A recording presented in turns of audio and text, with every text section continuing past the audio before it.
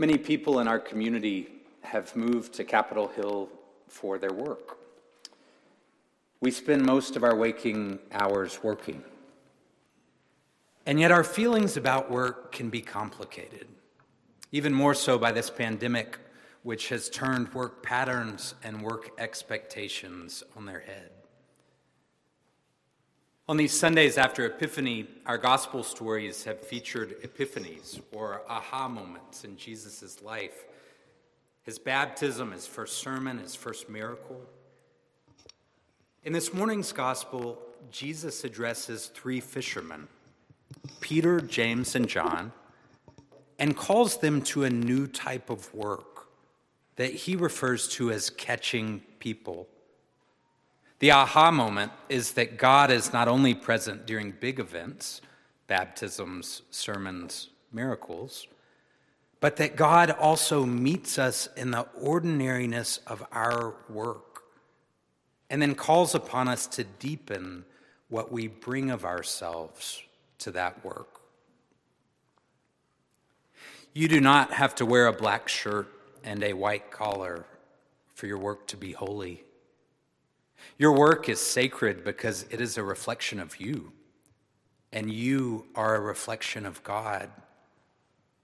And so no matter what it is that you spend your days doing, whether that's taking care of your children, coordinating projects, writing the laws of this country, your work can be an avenue of connection between you and God.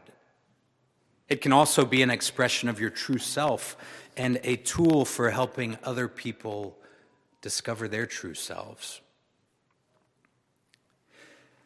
When I was a freshman at Millsaps College in Jackson, Mississippi, I stumbled into a course that made such an impact upon me.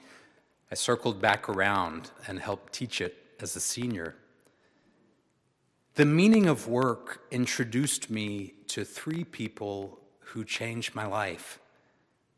Now, the first and most important of those people was my wife, Tate. We met in this class. I realized early on that she is much, much smarter than I am. The second person was Frederick Buechner, a Presbyterian minister who inspired me to think about calling in a different way. In his book, Wishful Thinking, Buechner writes, "Vocation comes from the Latin vocare, to call, and means the work one is called to by God.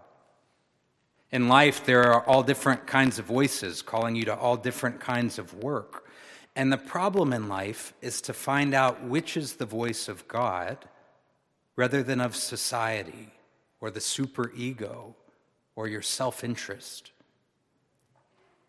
By and large, Buechner says, a good rule for finding out your calling is this: the kind of work that God usually calls you to is the kind of work that A, you most need to do, and B, the world most needs to have done. If you really get a kick out of your work, you've presumably met requirement A. But if your work is writing TV deodorant commercials, the chances are you've missed requirement B. On the other hand, if your work is being a doctor in a leper colony, you've probably met requirement B.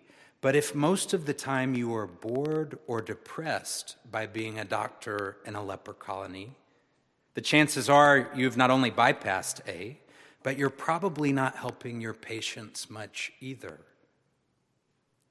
He concludes, the place God calls you to is the place where your deep gladness and the world's deep hunger meet.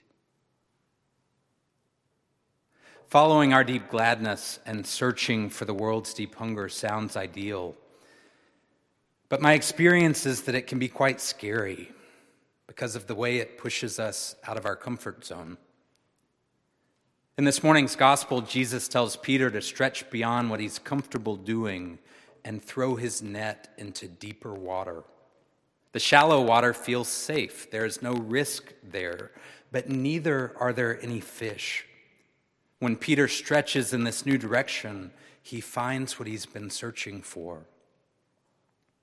Jesus continues with what some scholars argue is the most utilized phrase in the entire Bible: do not be afraid. It is unnerving and uncertain to step outside of what we know. That's why we need one another's encouragement to get there.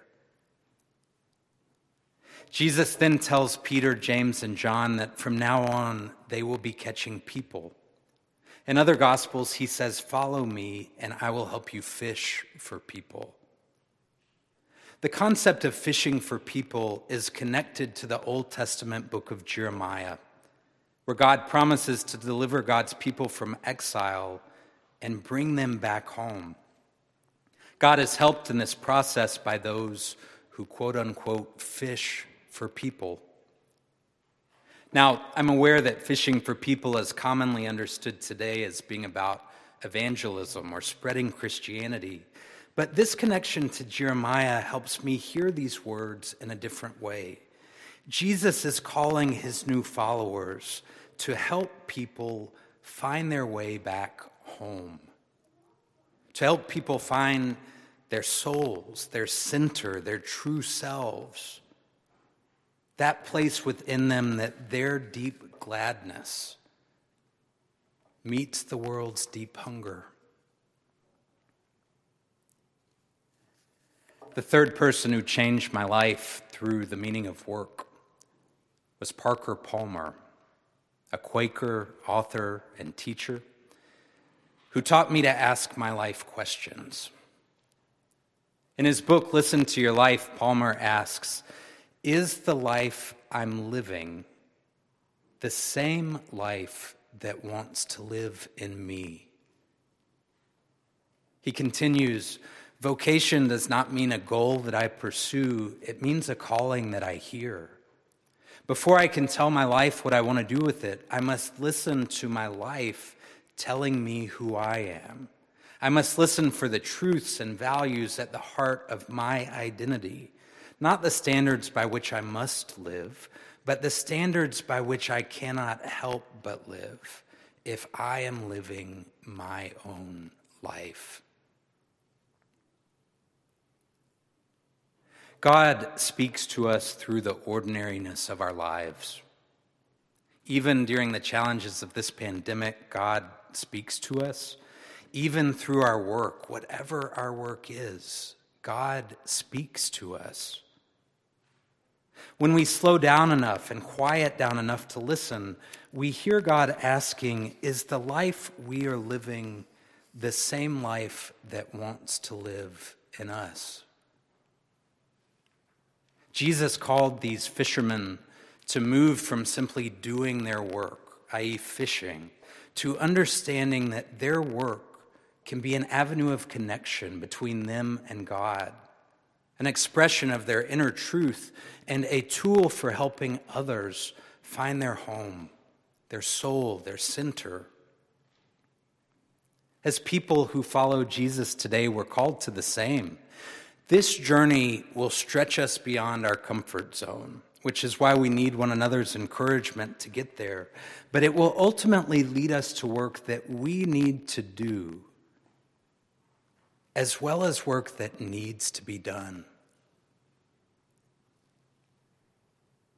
God is calling us to the place where our deep gladness and the world's deep hunger meet. In the name of God, amen.